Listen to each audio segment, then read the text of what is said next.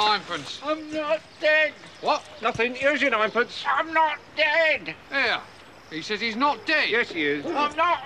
He isn't? Well, he will be soon. He's very ill. I'm getting better. No, you're not. You'll be stone dead in a moment. Oh, I can't take him like that. It's against regulations. I don't want to go on the cart. Oh, don't be such a baby. I can't take him. I feel fine. Well, do us a favour. I can't. Well, can you hang around a couple of minutes? He won't be long. No, I've got to go to Robinson's. They've lost 9 today. Well, when's your next run? Thursday. You think I'll go for a walk? You're not fooling anyone, you know. Look, isn't there something you can do? I feel happy. I feel happy. Ah, thanks very much. Not at all. See you on Thursday.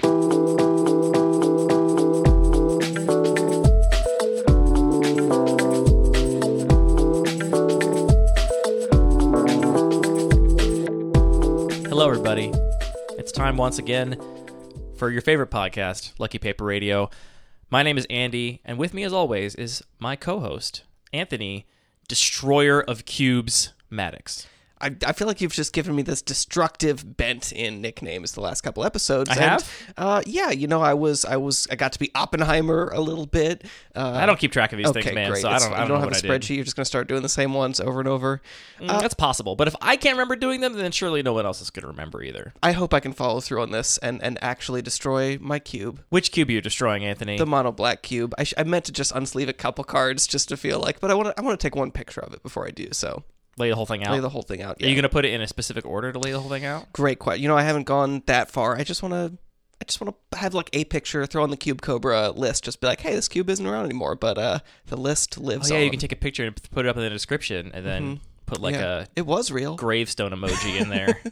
A real gravestone. Go borrow a gravestone from a neighbor that still has their Halloween decorations up. Put, year born, year died. Yep.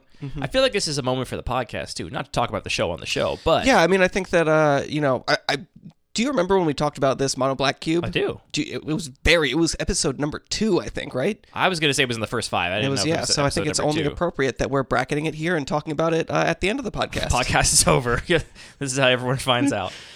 No, the podcast is not over, but it's, we've been around long enough to outlive a cube, that's a milestone of some sort. Something. I'll take a guess. Whatever. On this episode of Lucky Paper Radio, we're going to talk about the death of Anthony's mono black cube, as well as maybe some other things that come up. A little potpourri episode, just as a treat. Before we do that, though, we are going to do a Pack One, Pick One from a listener-submitted cube, and this week, Anthony, it's a very, very special listener-submitted cube. Yeah, we usually do this a little semi-randomly, but I'm going to put my thumb on the scales here and just give... I'm going to stop giving shout-outs. I'm just going to say thank you to Donald K. Magic, who was one of the people that contributed the most to annotating our previous episodes, which we're just so thankful for. A couple people that really stepped up and helped us out a lot. So if you go back and listen to those old episodes now, you can see all the cards mentioned on that page and the timestamps, which, we just hadn't really figured out how to make a podcast at the beginning, or at least you say that, but Magic podcast. No podcasts do that. We are unique in doing that. So it's not like we hadn't figured out how to make a podcast. We just have taken the podcast from just like every other podcast to elevate it above since then. And we got a chance to meet Donald K. Magic. I got to play. I actually didn't. Okay, you got to meet Donald K. Magic. We actually played the Daniels All Gold, All That Glitters cube together. Got to play some cool matches. Well, I'm glad you got to meet Donald. I didn't get to because you pointed him out to me while I was in the middle of a draft. You were like, that guy over there, that's the back of Donald K. Magic. And then I finished my draft, and then I was like, where'd he go? And you looked around, and it was like, he's gone. And that was also... Gone. Saturday? Maybe we didn't see him on Sunday? I don't know. Donald, I'm sorry I didn't get to meet you, but you get to meet Anthony. He's the more likable one of us anyway, so just pretend that I was equally as likable. But he also just submitted this cube of his, and I think it's a super cool cube, independent of the fact that we want to just say thank you and so elevate this cube a little bit. I also just think it's a very cool cube. Yeah, and just to say thank you one more time, I do get messages all the time from people that are quote-unquote binging the back catalog, so I know that those old episodes still get a lot of attention even though they are dated, and the cards mentioned page does get used, because if we miss a card, we hear about it the same day pretty much. Mm-hmm. Yep, so, and we do that intentionally just to test the listeners, right? That's the green M&M in the cards mentioned page, just to make sure you read the entire rider.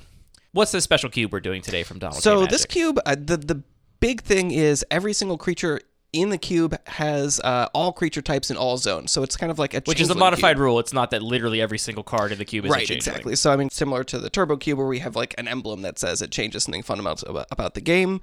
We're doing something similar here. We also have a couple other special rules. Every drafter has access to up to 3 copies of Mech Hanger during the deck construction. And just to clarify that sort of tribal thing, it works on all creatures. It doesn't affect other tribal spells that aren't necessarily creatures. So Mech Hanger can tap for any color of mana, but just for my creature spells. Just for your creatures. Or, I mean, there could be changeling spells in the cube, like Nameless Inversion, Crib Swap, those kinds of spells, which do have every type. It doesn't say a pilot creature spell. It says a pilot spell. So that would also work, presumably. Okay. I think this is a really cool stipulation for a cube. I've dabbled myself in tribal cubes, and I got around the sort of restrictions of trying to build a cube with tribal themes that wasn't totally narrow and on rails by just including tons of changelings, breaking Singleton for the better changeling cards and just including multiples of them. But this is an even more powerful and cool way to, I think, get around that limitation and play with cards that are otherwise, I think, difficult to enjoy in a drafted environment.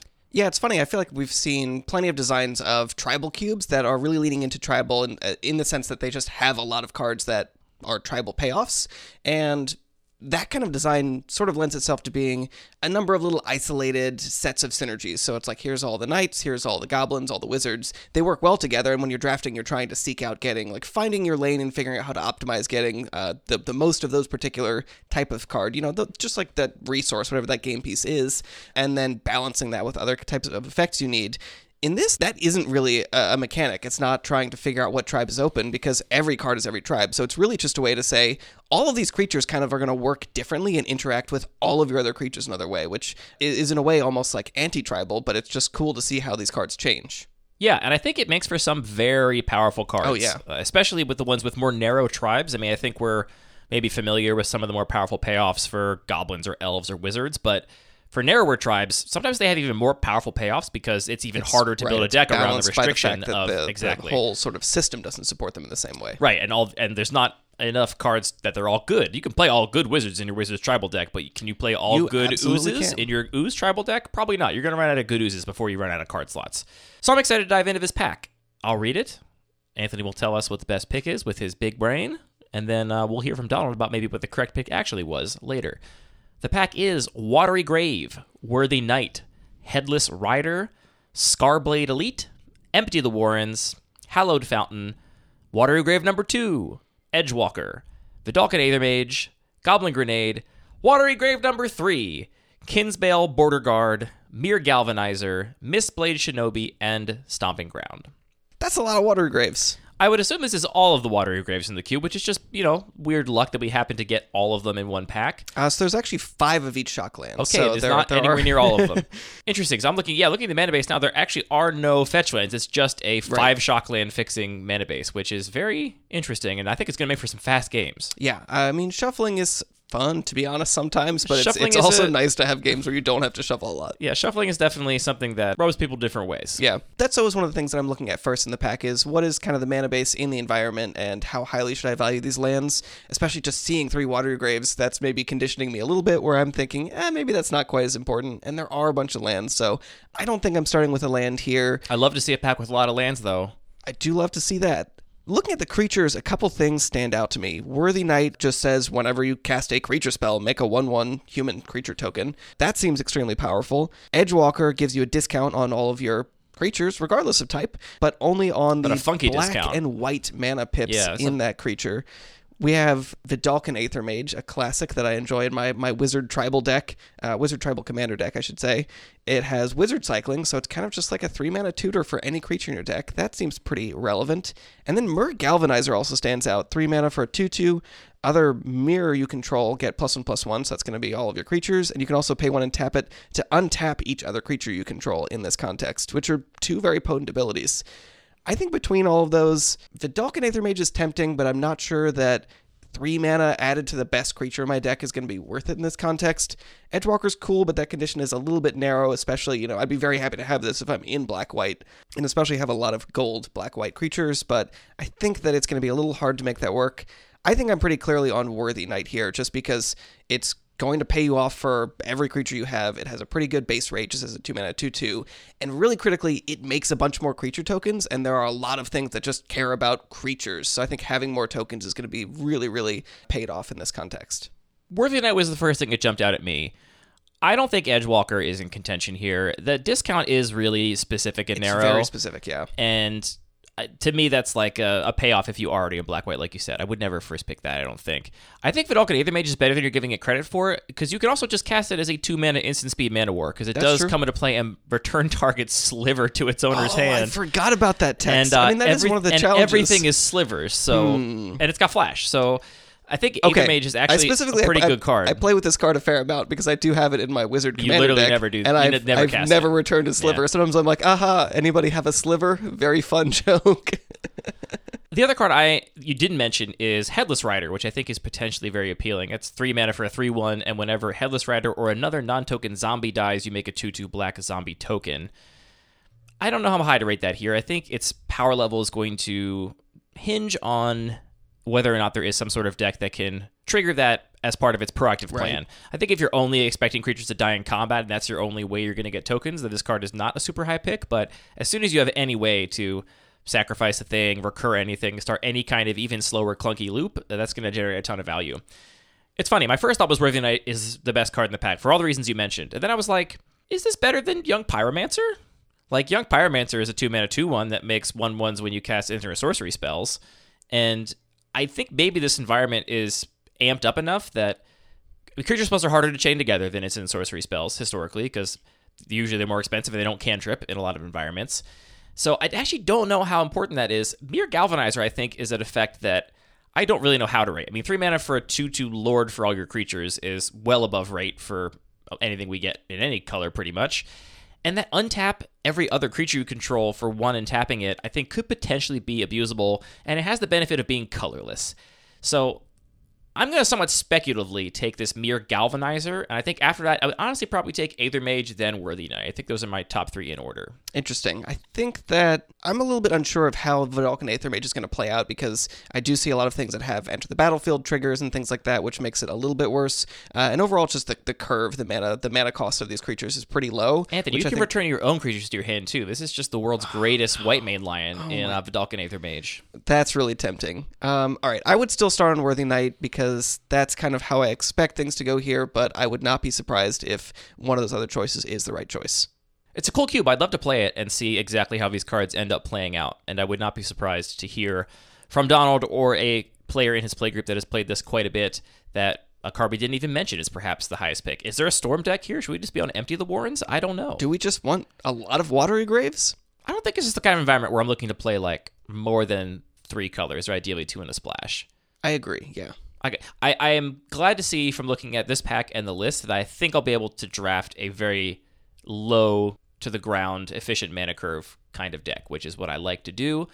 And the cheaper my mana curve is, the less I want to be splashing more colors. Well, Donald, thank you for sending in your cube. And again, thank you so much for annotating those past episodes. It really does help a lot. And not just with all the people that are going back and listening to the back catalog, but also just for me, who is compulsive, and we actually have a couple little like cool visualization things we're working on maybe for the site that would be a little bit of a bummer if there were holes missing, and now there's not going to be any holes in it, thanks to you, Donald. So you didn't take us up on that drink and or dinner, which we did promise you at CubeCon, and I'm serious about that. That's maybe a little on us as well. We were not as we didn't go out in the town at all. We were pretty much drafting. You went out to dinner once. We went out to dinner, but just with two of our. The rest of us were drafting still. Yeah. That offer still stands for next year's CubeCon. So, I mean, for all I know, maybe Donald doesn't want to have dinner with us. That's entirely reasonable. If you want to have your cube on Lucky Paper Radio, you can't go back and annotate episodes because Donald already did them all. So you can't possibly curry favor the way Donald has. But you can participate in our semi-random algorithmic lottery by submitting your cube online on our special page designed for just that purpose. Very fitting, Anthony, that we drafted the Mono Black Cube the day after Halloween and are going to put it in the ground this week. Yeah, I think I've been saying that I'm going to take this cube apart for probably a year and a half. I don't know. How long have I even had this cube? I mean, not more than like 2 years, basically. Yeah, so pretty much, immediately. And there's just enough cards that are spread out between other projects that I have little notes like, go make sure you find your recurring nightmare and put it back in this particular box if you want to draft it. And it was the spooky season, and we had our regular Tuesday night draft coming out, and I thought, let's do this one more time, and then I'll finally take this apart. Final send-off before you send-off. Put the cube on a ship, push it out to sea, set the ship on fire. I think this is relevant to talk about, though. Like, we talk a lot about building cubes, but I think with any kind of hobby, there is a life cycle to things. And as much as we like to make stuff, it also is good to reflect on when you should take stuff apart. So I think that thinking about that whole life cycle a little bit makes sense. And I also think it's worth having just a little bit of a conversation about this particular cube, because it was a little bit of an experiment. It sort of had a thesis to it, and talk about if we thought that was a success or not. I wonder how many people have actually taken apart a cube. I haven't. Ever. You haven't? No. I've only got the 2 cubes in paper. I don't think you've taken apart one either until now. I've taken apart some battle boxes. Sure. I've done that as well. Okay. But I mean, a cube it's a lot. Like, you go and you get all the sleeves, you find a box for it, you get all the basic lands all sleeved up. I feel like there's a lot of sunk cost fallacy. I invested all this into this cube. Why should I take it apart? And, the answer is that I think a lot of times your interests do move on. And instead of, having this thing sit in a closet forever until you draft it once every 2 or 3 years, you could use the cards for something else. And so even though it's a lot of work, I think it would be better for me, and probably a lot of people that are also cube designers that are listening, to get in the habit of actually cycling through things more and being more willing to kill their darlings. Yeah, just, in the most, fundamental logistical sense, there's a lot of great reasons to take stuff apart, because you have resources tied up in that. It's a bunch of cards, potentially, that, if you're making it with real cards, if you're not proxying, that's a bunch of cards that potentially cost a lot of money that you could be getting more use out of. It's a lot of sleeves. It's a box. It's just space in your house and in your life to think about. This is, what I'm in your mind. So it does just make sense to clean house every once in a while, do a little fall cleaning.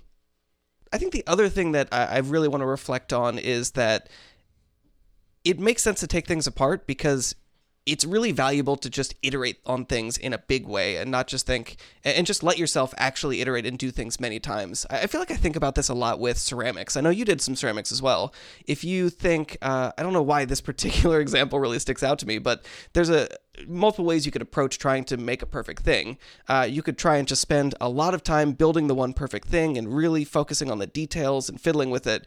Or you could just start making things and just make the same thing 10 times, and at the end of the day, the one that you made on the 10th iteration that you only spent a 10th of the time on might end up just being the best one, even though you spent so much less time on. And I feel like for some reason just doing ceramics is a thing where I really viscerally feel that experience, where the more effort you put into something, there are diminishing margins. You're kind of approaching a local maximum, and maybe you're even just getting too focused on it, and you end up sort of in the weeds and breaking it and damaging things. So I just see so much value in actually taking the time to instead just iterate and repeat, and I think you can learn so much more from that. So for me, I'm sort of thinking about, especially coming off of KubeCon, like, what do I want to be building in this next year as far as cubes? How do I want to be approaching this hobby? And I think that doing more iteration and being a little bit less precious about it is kind of where my head's at.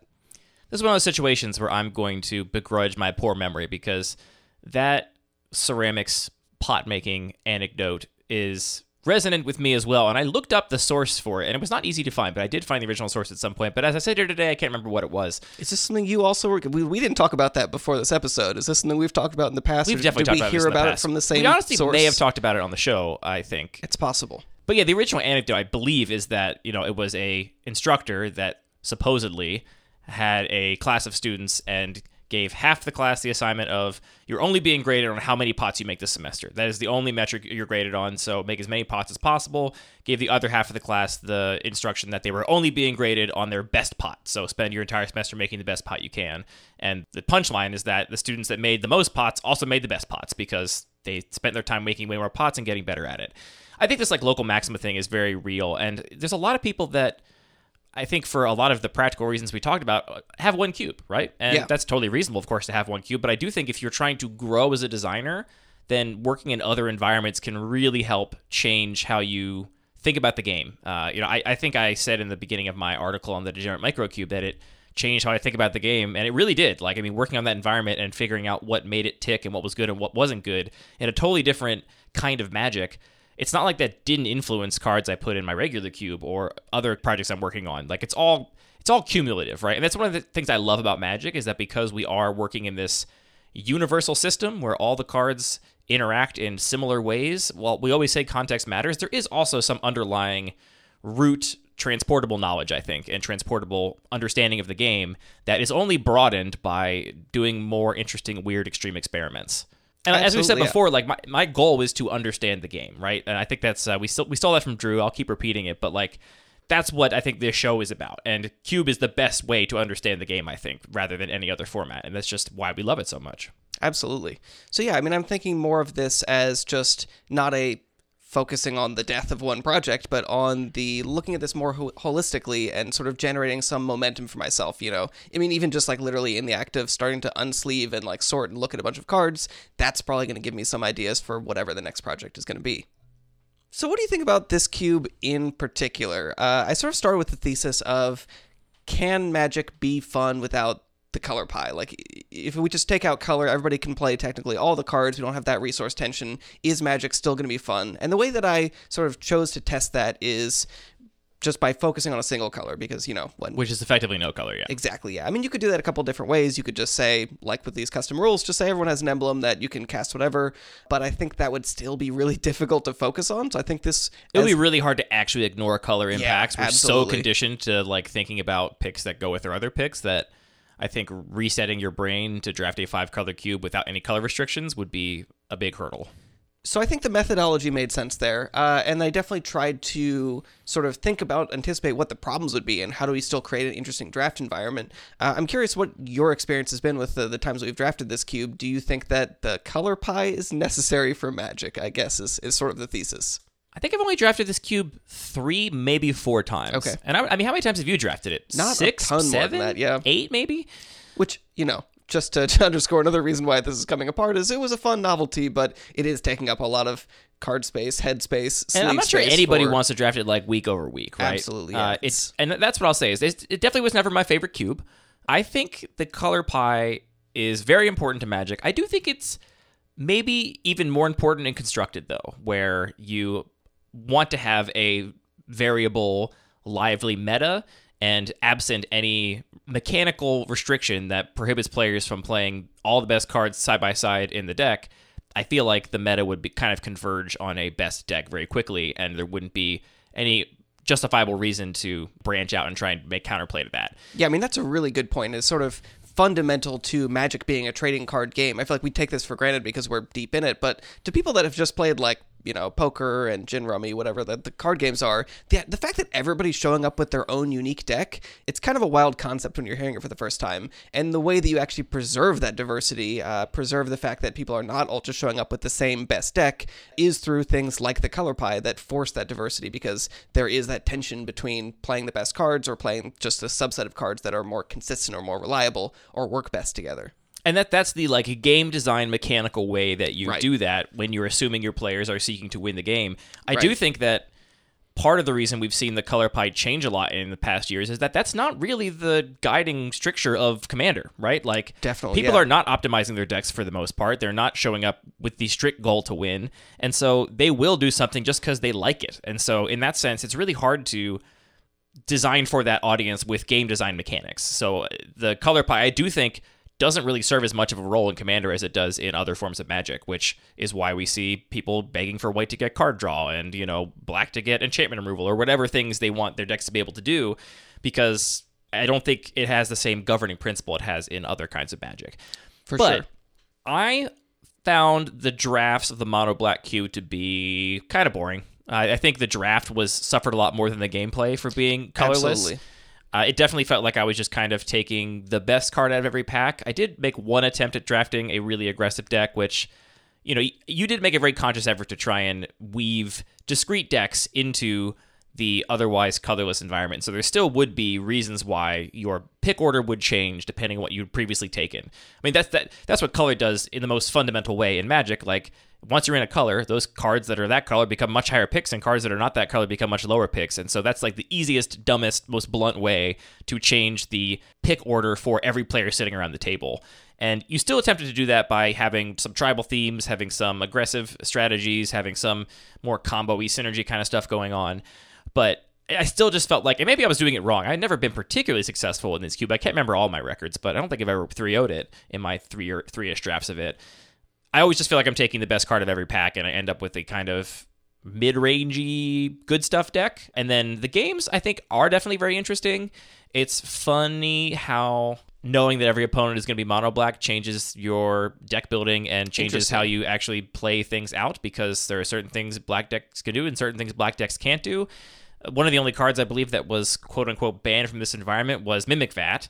Not just because Daniel popped his top because he was so mad about playing against Mimic Vat. Pretty much because of that. Well, but also, in this environment, black can't remove artifacts. Yeah. I mean, I think you do. Did you have Phyrexian? You intentionally avoided anything that was like color pie breaking because the whole point was to sink your teeth into this one chunk of the color pie. So once Mimic Vat was in play, good luck. You're never removing it, so you now need to figure out a way to beat it. And given that aggro, I would say, suffered here. I think the fastest decks never really super shined because they just can't beat Gary and Recurring Nightmare. Yeah, that's just like a combo that you're never going to beat if you're trying to get your opponent's life total to 0.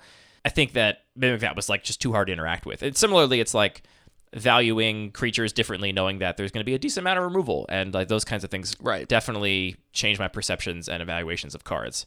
Yeah, I mean, I totally agree with you. And looking at the decks, specifically from last night's draft, there was some significant diversity. I really love seeing Patrick go all in on this really aggressive, all 1 and 2 drop. That's the best aggressive deck I've seen in this cube. And it was very solid. I think he did pretty well with that. We had multiple players sort of go into pretty deep vampire themes. I sort of tried to do a zombie theme, but that didn't quite work out for. Because I was also doing some zombie payoffs. It's a little hard to make that work. I mean, it is also just really hard to read signals. So I would say overall, yes, I think this was successful in that it was definitely still fun. Did still see diversity in decks. The draft choices still mattered, which for you and me, the actual experience of the draft itself is almost as important as the game experience.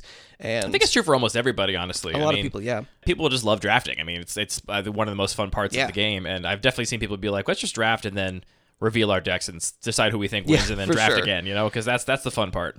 So I would say, yes, to me, this was a success, but this was not the most successful implementation of it. That if somebody was interested in building another monocolored cube, I would definitely play it for sure. I would probably play it many times and explore all the different colors and how they played out. But I also see that it's kind of easier just to use this existing mechanic of the color pie to sort of promote that diversity and that complexity within the draft. Yeah, but I also totally agree with you that it's not as necessary as in Constructed because the draft itself just creates so many more forces for players to play unique decks, whereas in Constructed you would just say, I'm picking the best cards, that's it, if that was the optimal strategy, and there was one set of best cards. There just is a bunch of variation randomness from the draft itself. Well, more importantly, you don't have that experience. More importantly, in a cube, you decide what cards people have to play with, and so that is entirely up to you. In Constructed, you don't get to choose at all. They just show up with the cards they think are best. And so you could have 1,000 cards in this theoretical monocolored standard, and everyone just shows up with some variation of 4 of the top 10 or 12 cards. And the rest of those cards don't even matter. They never see play. Here, those cards are literally going to see play. Whatever cards you put in the cube are going to get played eventually. Even the bottom tier is eventually going to make someone's list. And so you can essentially force people to avoid just playing the best possible good stuff strategy by just creating a different kind of draft environment. I do think that color is honestly like maybe the biggest benefit of color in drafting is it's a really helpful tool for like new players that otherwise would struggle to find a cohesive strategy or an open lane in a draft pod. The color is like the most in-your-face thing. It's like the card is this color. It's pick 4, and there's a bunch of good green cards in the pack. It's not hard to figure out that green is a color that's open, whereas it's pick 4 and there's a certain amount of zombie cards in this pack, and this I happen to know this is a really good zombie payoff. Like, it's a much more subtle thing to try and suss out. Right, which I think we could frame a couple different ways. I think we could hypothesize that there isn't that much diversity. You just sort of take the best pack, and the draft isn't that diverse or that it isn't that nuanced. Or it could just be that actually there is a lot of nuance if we could give it to the time-traveling supercomputer, but it's just really hard to read those signals. Right. And I don't think the difference between those is super meaningful. If people are just not feeling that sort of... If it's too hard to read the signals so they're not doing it, then it might as well not be there. Ultimately is what matters. It's sort of the player experience.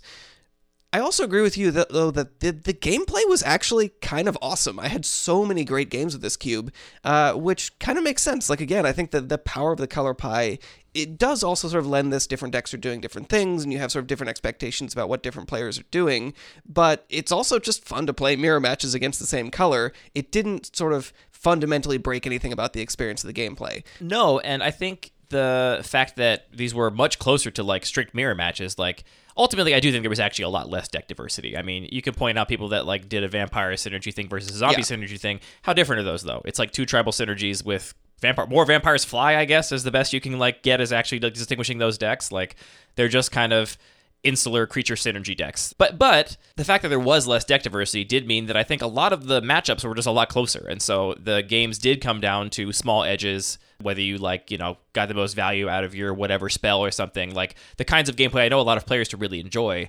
And I think it's easier to achieve that kind of gameplay in an environment where there aren't so many variables that you have to account for, and you can just be like, yeah, everyone can play the same cards, so everyone figure out their own strategy, and you end up with decks that I think are much closer to each other in power level. Yeah, I think that's a really good point, that a lot of the games that I really enjoyed were some of the slower, grindier games that relied on finding, weird edges and weird lines and interactions between cards that you maybe wouldn't see if you're just saying, I'm playing the artifact deck and I'm playing against green and they have a bunch of artifact removals, so this sort of matchup is kind of dictated, or there's an obvious advantage. Whereas in these slow, grindy games where people are sort of, like you're saying, we both could have that one Wrath in our deck, or we both could have that one Bomb Planeswalker. I was playing a creature deck with Knight Incarnate last night. I'll put Knight Incarnate in my creature deck. Why not? Well, I mean, because it kills your creatures is the obvious answer to why not. True. I felt like there were enough chances that the board state just happened to be in my opponent's favor that it was good enough to put in my deck. So a counterpoint, though, to the draft being difficult and it being sort of hard to read signals, I think on the other hand, it also was weirdly kind of forgiving, just because you could kind of just take the best card in the pack. And we have had players of very different experience levels play this cube. Someone was literally playing their literal first draft of Magic, cube or booster draft. Yeah. I thought it was just his first cube draft. Who's to say? Might have been somebody that played the other pod, because we had 2 pods last night. It was amazing. 17 people show up for Cube Night. I think you're right. Regardless, they seemed like they didn't have an experience where they were like, I'm flummoxed because I don't know what's going on. It's pretty hard to bomb really bad in this cube. It's just really hard to bomb, so it's kind of a weirdly forgiving space. I mean, the one way you can bomb in this cube is just by not paying attention to your mana curve and ending up with too many 4 and 5 drops or whatever. I mean, there's a lot of really good 3 drops in the cube, and I also think that I ended up cutting a lot of my 1-drops from my deck, which is the thing I don't like to do normally, but the 1-drops were just less impactful, and I thought that the games were going to come down to impactful cards more than having a 1-drop, and so that's what I prioritized. Even though my curve wasn't ideal, I think it was ideal for my pool, and I'm not sure I could have drafted any differently in my seat to end up with a better curve. But I think that's the one where you can actually bomb out. Like, if you have just 4s and 5s and no removal, then it's going to be really hard to win. But other than that, it is really hard to totally train wreck this kind of cube. That is something that I really, really enjoyed about this, is that without really trying to that much, I was just sort of going for, I did focus on a few themes. I especially focused on trying to push that range of speed as much as possible and try to promote a very aggressive deck and some more controlling decks. But even without really trying to, so many more sort of aspects of what I love about Black in the Color Pie really, really came through to me. I felt like there was so much about the graveyard and pulling things in and out of the graveyard that really mattered. Is Grave Hate just main deckable in this cube? Like Absolutely, Scrabbling Claws, you think? That like dedicated Grave Hate? Right away, like Timuret and... Well, those cards are definitely the ones that are just like Withering Wretch. The cards that are just like free upside, like it's a fine card, and also you get Grave Hate. I definitely think are main deckable. But it's like Scrabbling Claws, like the card that's basically just Grave Hate main deckable. You think? I think so. I mean, worst case it cycles. So I try, in my general cube design philosophy, not to include a lot of cards that are like super narrow, total sideboard cards. I definitely still want things to be functional and make sense. But yeah, I think that was super relevant. I mean, even in some drafts, players would comment, my removal just felt ineffective, which in a way is kind of a negative, but also just interesting to the texture of the environment and the fact that you do just need to recontextualize things. The graveyard is a very valid zone in this cube. Yeah, if your removal spell is if you're thinking your removal spell is going to get rid of something forever, it's probably not. You probably just need to think of it more like a tempo play. So you're basically saying that the mono black cube is exactly the same as the mono blue cube if all the cards were bounce spells. Sure, yeah. Another thing that really came through to me is the fact that life gain and life payment really came through. There were, I think, swingy in an interesting way where players would just end up paying down to really low life totals and then slowly eke out, climb back up, and have this really interesting balance and tension. I don't know if you experienced that as much. I know life gain is something you really don't like. But again, I tried not to include, Batterskull or things that would just hugely swing things. But there's a lot of little incremental effects as well. Yeah, I thought it was the life gain matters deck, which is a pretty small set of cards, I would say, because we don't have access to white and all the Ajani's Primate kind of stuff. I think more of the life gain matters payoffs are in white or gold cards that are black-white, but there's some in black. I think those are reasonable, and the life gain for the most part is pretty incremental. I played against a life gain deck with my more aggressively leaning creature deck, and it was not tilting to me, even though they were gaining a fair amount of life because I was still getting the advantage. Though we did have a match last night end in a Ormondal, which is the backside of Westvale Abbey, which love is a to see it. I love to check that off with the bingo flying card. indestructible, haste, and lifelink. Was just getting chump blocked every single turn by a Bitter Blossom token, and so one player was gaining 9 life every single turn, and the other player was playing the life gain deck, which was also getting life through other means. And I think they just called it quits at like 59 life to 36 life, and we're like, this is not progressing towards a completion. We're gonna go to bed. I think that's valid. It's good to know when to quit. So I would definitely say probably a lot better. I mean, Westvale Abbey is a card that I love. Just I have a strong emotional attachment to that card. I think it's so cool, and I've never designed a cube where it's even remotely playable. Partially because Ormondal, in a lot of environments, is just not actually that sticky. Like, you just bounce it. Like, you did all this work, you sacrifice 5 creatures to flip your land, and then it just gets unsummoned or Path to Exiled or whatever. In this cube, though, Ormondal is actually worth it, because how much black removal is going to kill an indestructible thing? Oh, yeah, it's a great Basically point. Nothing. I think it's There's 1 or some 2 spells. exile, but yeah, most of it is... There's some exile and there's some -X based on an effect, but you're still going to need a lot of whatever that 7, effect is. That's a great point. And I think that's another sort of lesson that I've learned, or sort of an experience that I'll carry forward, is seeing how these different interactions played out and potentially looking for how to make those work in other spaces, as well as just a lot of individual cards. So to say, I would never have put Mind Slicer in a cube, but this card was just so cool, and it's very thinking cool. about it in this context makes me want to think more about how to, push that forward in other contexts. I mean, just to sort of think about it from this perspective, if I was building a cube of 360 cards, I would put, a mixture of all the colors probably in a normal day, but I've put 6 times as many black cards in this. You had to cube, go pretty deep. I've gone very deep in exploring what's possible, and that's. And you also, I would say, I think most people listening, if they just heard about a mono black cube, would assume, of course, there's a Reanimator deck, and maybe there's even like a Storm deck, and you intentionally avoided some things that I think are very iconic to black. For better or worse. There is no Reanimator deck here. The reanimation spells are purely value oriented, and there's no cards that are in there just to be reanimated. You're supposed to cast all your spells. I think that's the bigger thing, is that there are some reanimation spells, but it's a lot of either smaller reanimation or conditional, and there are very few targets for it. There's, a couple 6-drops in the whole environment, but not a lot. And that was just because there's also just a lot of taste injected in this as well. I just don't love those kinds of games where somebody reanimates something on turn 1 and then you just lose the game on the spot. I definitely want it to be more incremental, more value-oriented, and just a little bit the kind of magic that I more enjoy. But that's another reason you went even deeper, maybe, than you would have had to go otherwise, because a lot of cards that people do play in black, because they are fairly iconic to the color, you were like, right out, we're not doing any of that, so let's go even deeper into black's back catalog. Definitely. And there are even sort of I would say the top 2% of iconic black cards that just sort of felt a little bit overwhelming. I'm thinking about Phyrexian Obliterator and even Grave Titan, I think would just end too many games in the spot because they just line up very badly against... I think you missed a chance to play Phyrexian Obliterator, though. When are you ever going to get another chance to play Phyrexian Obliterator? You know what? I'm going to make that chance sometime soon. That's another card that's on my my hit list of I want to play with this card, but I don't know where it's reasonable to do so. And this would have been a place where even if it was overpowered, I'd be happy to lose to it a couple times. All right, so maybe that was a mistake, is I should have put some of those powerful cards. I mean, maybe especially in the context of knowing that this is probably not a cube you're going to have forever. Right. Yeah. Why not make the experiment a little more extreme and just see what happens? And I guess the argument is that if Phyrexian Obliterator just so outshines everything else that you learn nothing else from the environment, then that's a problem. But I think there's enough removal running around, and you're not going to deal damage to it with removal like you would in a red deck. Part of what makes Obliterator so devastating is that if you're playing a red deck, you can't even remove it without getting your entire board blown up. Yeah, it's true. I would just like to have taken it pack one, pick one. I'm sorry I didn't give you a Phyrexian Obliterator. On that note, though, I think that something else that was really fun about this experiment was the fact that I was sort of pulling from such a range of both familiar and unfamiliar cards. It was really fun to see both people surprised and discover new things they'd never seen before. Oh, look at this weird morph I'm going to do weird stuff with. But then it was also really satisfying to see people get surprised by the familiar and powerful things. Just one concrete example, again, Patrick drafting this really aggressive deck sort of looked at me and was like, it would be so cool to draft this one particular card, and then opens up pack 2 and just gives me this grin, and I'm like, oh, I'm so happy that you got to have this surprise moment. What was the card? It was a Dark Confidant, which was perfect for their deck. And I just don't think you would necessarily have that experience if we didn't have this spread of both a little bit of power level, and more importantly, a familiarity that just created a pretty unique experience that had some fun moments. Yeah, if you have 360 cards and they're all black, you're more likely to have a Dark Confidant than another cube that has all 5 colors. I think that's true. That's how math works.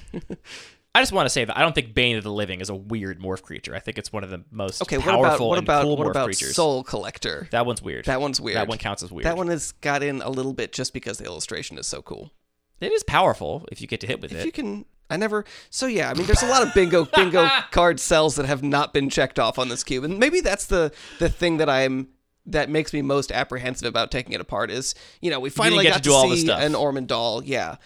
We finally got to see a hyper aggressive deck. The zombie deck was cool. It never quite got there. There's still a lot of unachieved achievements, I guess is the way I would put it. That is a little bit of a bummer, but I think that's just kind of the cost. And if you try and 100% every game, you're not going to enjoy life as much. I mean, a related thing, obviously, to all of what we're saying is just that constraints breed creativity. And I think, especially when we're talking about doing weird stuff and iterating on weird stuff, you're going to learn a lot of things, discover a lot of things that you're going to carry through in that next experience. So there again, I just see a lot of value in doing a lot of repetition and trying new things. The last thing I'd say is just, it is really fun to build novel cubes like this just because there are a lot of cards that change based on context, and it's really fun to sort of open up a pack and read these cards in a new way. The Turbo Cube really does that. Donald K. Magic's Changeling Cube really does that. And here it's stuff like... Defeat. Yeah, destroy target black creature for 1 mana is really, really potent. Yeah, there's actually multiple of these effects. So that was really fun, both when building the cube, just to figure out whether the cool Scryfall searches you can do to find these relevant cards that, it's a 12-cent card because it doesn't make sense anywhere else. But in this cube, it does something really novel and fun. Swamp Walk is another obvious example where it just is going to do a lot. It's going to be relevant all the time. So that's another thing I like about building these novel environments, and I'll definitely continue to think about either if it's by, literally changing the rules or changing the card inclusions, or just in more subtle ways recontextualizing cards to give you those kind of novel experiences with familiar cards. I think it would be incorrect to pack one, pick one Phyrexian Obliterator over Liliana's Defeat in this environment. I would still do it. Yeah. But I think it would be incorrect to do so. Because it's still a 4-drop creature. It just dies to removal. A 1 mana. It's basically a 1 mana. What's the most iconic, I guess, Hero's Downfall, the most iconic destroy creature Planeswalker, which is basically what Liliana's Defeat is here. Plus the upside, if you kill Liliana, it, does damage to them. So it's got other upside there too. Yeah, there's a couple of Lilianas you could have. There's quite a few Lilianas running around. I feel like a big part of why I love designing cubes is just wanting to give a home to specific cards. I mentioned my hit list earlier. It's not actually a physical list anywhere, which is weird because I make a lot of physical lists. Got a lot of lists. You're a list guy. There's definitely a list in my head of I want to find a place where this card can be played in the way that I want to play it, right? And that's a lot of what cube design is for me. It's eventually there's a critical mass of I want to play this kind of cloud of cards, which all seem vaguely mutually playable with each other. So is there maybe a cube that can kind of come out of this? I mentioned last week that I'm interested in designing a environment inspired by classic Magic, pre-modern Magic. And I have started dabbling with that design, and it was really satisfying to make a couple of big decisions early on. I love Astral Slide. Astral Slide is a card I would love to draft and be viable. And I think it can work in this environment because it's going to be fundamentally lower power level because it's all pre-modern stuff, pretty much. I'm going to make some exceptions, but not power level exceptions. The exceptions are going to be this is a card that I think provides good redundancy for a kind of effect that I want and could have theoretically been printed in Old Border. It's not just some creature that has modern stats that would never have been printed in the early days. But I think I landed on just I'm going to put 16 copies of Ash Barrens in that cube.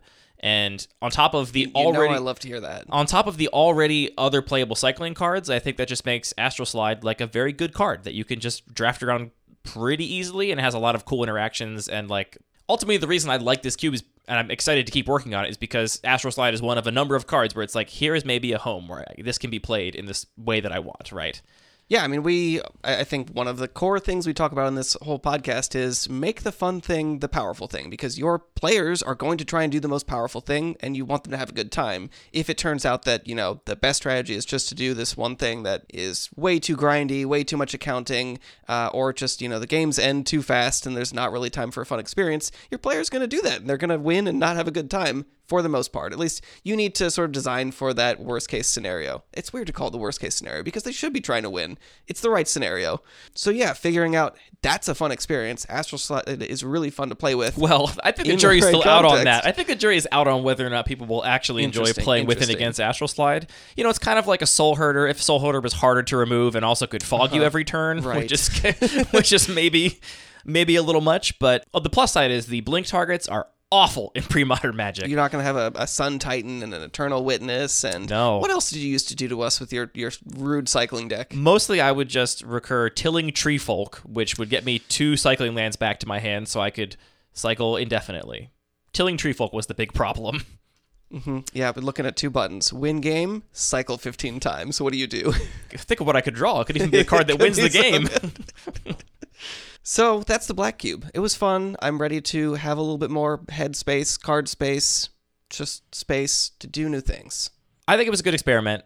I wish there was Phyrexian Obliterator and maybe a couple other more spicy cards. And I do think there was a couple cards that were huge traps in this cube. I'm not sure if they're intentional or not, but there were a few cards in there that are symmetrical lords. Specifically, I think there's 2 for zombies and maybe only zombies. But there's lords that just affect all zombies in play. Maybe there's actually 3 even. I'm picturing them in my head. I think there's at least 3. I mean, you're looking at me, and I drafted all of those cards last night, and I was very excited too. And I was doing zombie tribal, and I was passing them for anything, like a Scrabbling Clause, because I'm like, I'm not putting this in my deck ever. And you felt that against me because you had a situation where I had like 3 zombies in play, and your only stabilizing play was a zombie lord, and you're like, do I play it? And the answer was no. You did not play it. Yeah, that was a little bit disappointing because I actually ended up siding out a bunch of those cards every single match because specifically I think I didn't draft enough sort of support enablers. I needed a bunch of 1 and 2 mana zombies to make those more expensive lords worth it. The other thing, and that's where the well dries up very quickly. If you're talking about getting 360 black cards, the well of decent playable 1 and 2 mana zombies, especially 1 mana zombies, is going to be dry real quick. True. And the other challenge there was the other half of my strategy was I had a bunch of expensive planeswalkers, which those were my win conditions. I was winning the game that way. So saying, okay, these are all just road bumps. Put up blockers and then land my planeswalker and protect it. That doesn't work great when they say all of your opponent's creatures have swamp walk. So I was really sort of putting that one is the biggest trap because you also just play it and might just die immediately on the crackback. You don't even have a chance to block. So yeah, I mean, it was interesting and there's a lot to learn there still and explore. So I've heard defenses of traps in cubes, like defenses of cards that maybe look good but actually aren't, as like a way for your players to level up, right? And just learn that. And I drafted this cube 3-ish times, maybe 4. Again, I can't remember the exact number. It's not a lot, but I drafted enough to be like, I'm never taking this card, even though I am in a zombie tribal deck, and I was just passing them because that was the thing I had learned. And that's a moment for me as a player to be like, this is an advantage I have over the table now. I mean, think about it this way. I fell into that trap, but I had a good time sideboarding very heavily, so that was a good experience. Give your players opportunities to sideboard heavily by making lots of their main deck cards surprisingly unplayable at an opportune moment. Any final thoughts as we put the mono black cube to rest? Fine, that was enough thoughts, I think. That was a lot of thoughts, for sure. Do you have another experimental cube project in on the horizon that you're thinking of brewing? Like, does this? You mentioned this opens up space, in your card collection and also in your mind. Is there something that is knocking on the door to fill that space? I'm still sort of processing the experience of CubeCon. I'm also really looking forward to getting more feedback from people that are filling out the CubeCon survey about those cubes specifically. So that's a lot to digest and sort of figure out what I want to do next. I'll also say that if you went to CubeCon and you drafted either the regular cube or the turbo cube and you have any feedback at all, critical, honestly, even better than just positive, please get in touch. I'd love to hear it. And if you want to be anonymous, I will offer you the opportunity. If you send it to mail@luckypaper.co, that just goes to me. It doesn't go to Anthony. Okay. I will pass along the feedback absent any identifying information. I will do it anonymously. Okay. I don't think you should worry about. I think Anthony is going to be very welcome to the critical feedback. Absolutely. We both went to art school, which honestly I think one of the best things you learn at art school is both how to give productive feedback critically and also receive critical feedback without having your entire ego crushed. I will say if your feedback on the regular cube is, I didn't like this because all the cards were bad, the way I'm going to take that is, okay, one more data point, one more person who has this feel. I don't think one more person to tell to go themselves. No, that's not the case. They are looking for a different experience, and the kind of experience they're looking for is totally valid. Like, we should all be trying to get the most out of our hobby, and if that's not for you, that is a relevant data point. But my answer is not going to be, yes, you're right, I should have done it differently. If you like smashing the most powerful cards into each other blindly, then go ahead, do that thing. Do that. Go do Play you. your Moxen. Enjoy your variants. Turn on items. Filthy Timmy. You probably hate being called a Timmy, but you're a filthy Timmy. Timmy Tammys out there. I appreciate all the Timmy Tammies. I like the Timmy Tammies that actually like identify as Timmy Tammies, not the people that think being a Timmy Tammy is somehow being a spike because they're spiking cube design. Let's not go down this road. Let's end on a high note. Zombies are cool. Rest in peace to the mono black cube.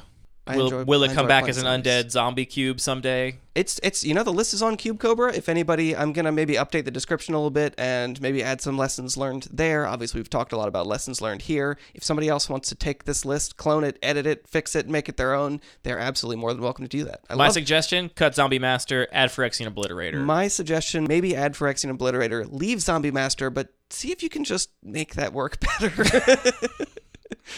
All right, well, that is it for this episode of Lucky Paper Radio. Thank you for tuning in. Do we have logistic stuff to do? Anything? What do we have to do?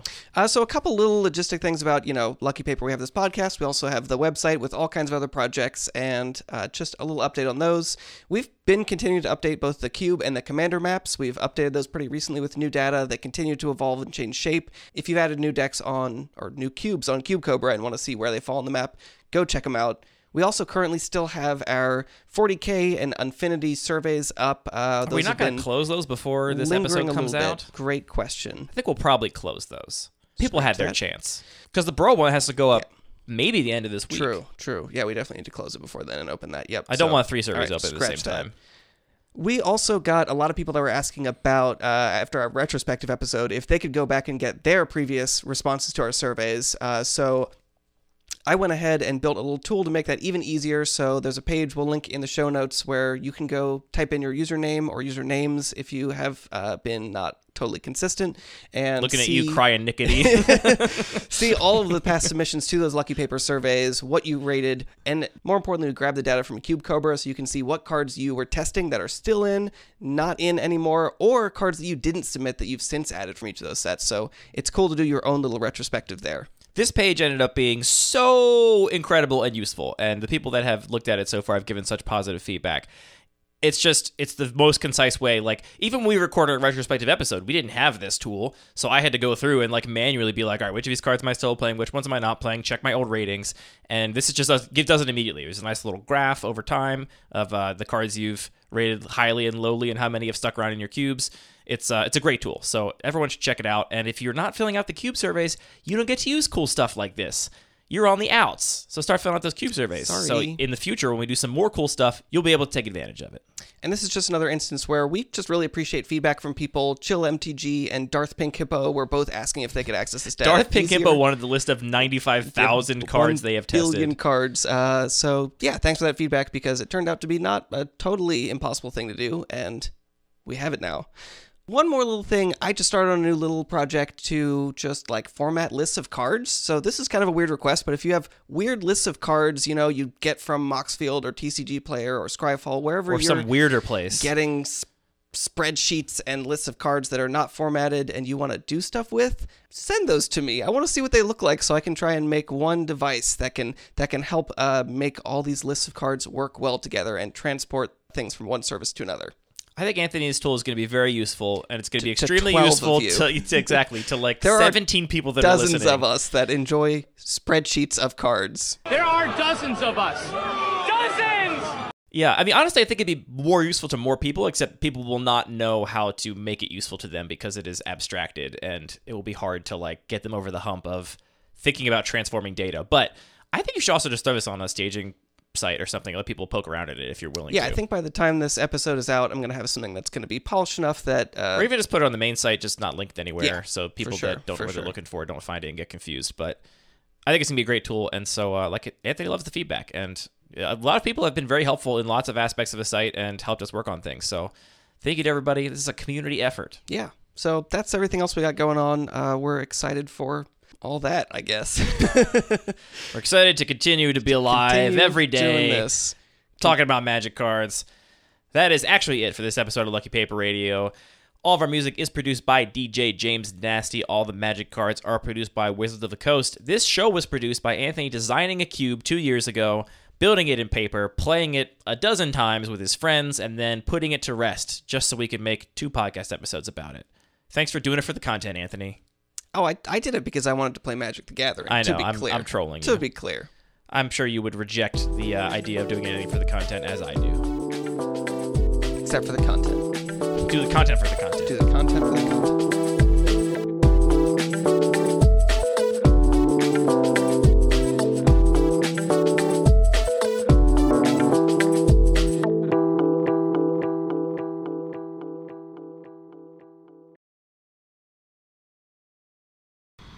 Sibilance. Red, yellow, yeah. You're definitely ready to do a podcast. Red leather, yellow leather. Red leather, yellow leather. Red leather, yellow leather. All right, you ready to go? Yeah. It's a big deep breath, as if you were getting ready to do something you don't enjoy. That was the deep breath you do before you jump into an ice cold lake or something. Mm-hmm. Yep. An ice cold lake cold? Or November. Pull a splinter out of your hand. It's like the big... Yeah.